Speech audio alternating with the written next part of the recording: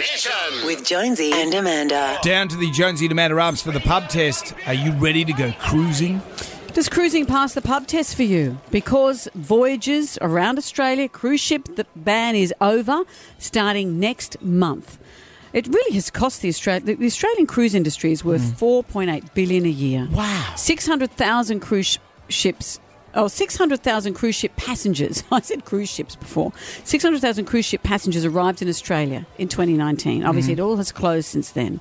It's about to reopen. How are you feeling? I do miss seeing them when you're right across the harbour bridge and you go into Circular Quay and see the cruise ship. I always like the idea of seeing tourists walk off the boat. I love and that people are blown away by our harbour. Yeah. I love it all. It's almost like you're showing off to people who've come to visit. You go, yeah, we got this here all the time. But also for us to go places as well. It is a very easy way to holiday. How are you feeling about it? Cruising. So pass the pub test. Yes, I'm fully vaccinated. I'm fully pumped. I've got one booked already. They are the best. Like, you're asleep in your room, your luggage is all there, you get up the next day, you're a different island. The only way to holiday. Certainly does. I can't wait to get back on the one I've got booked. What annoys me is we had 2 cruises booked for next year, 2023, and one of them got cancelled yesterday for some strange reason. We can't work it out. Let's all go. Let's go. Get up and go. I think if you're vaccinated and there's a lot of sanitisation on the boats and things like that, there's no problem. That's a hell of a yes.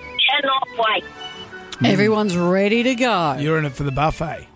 Well, these days you can have lovely restaurants on board. It doesn't have to be at the Swill, which is what a lot of people picture. What if you want the Swill? Then I'm sure we can work out the Swill for you.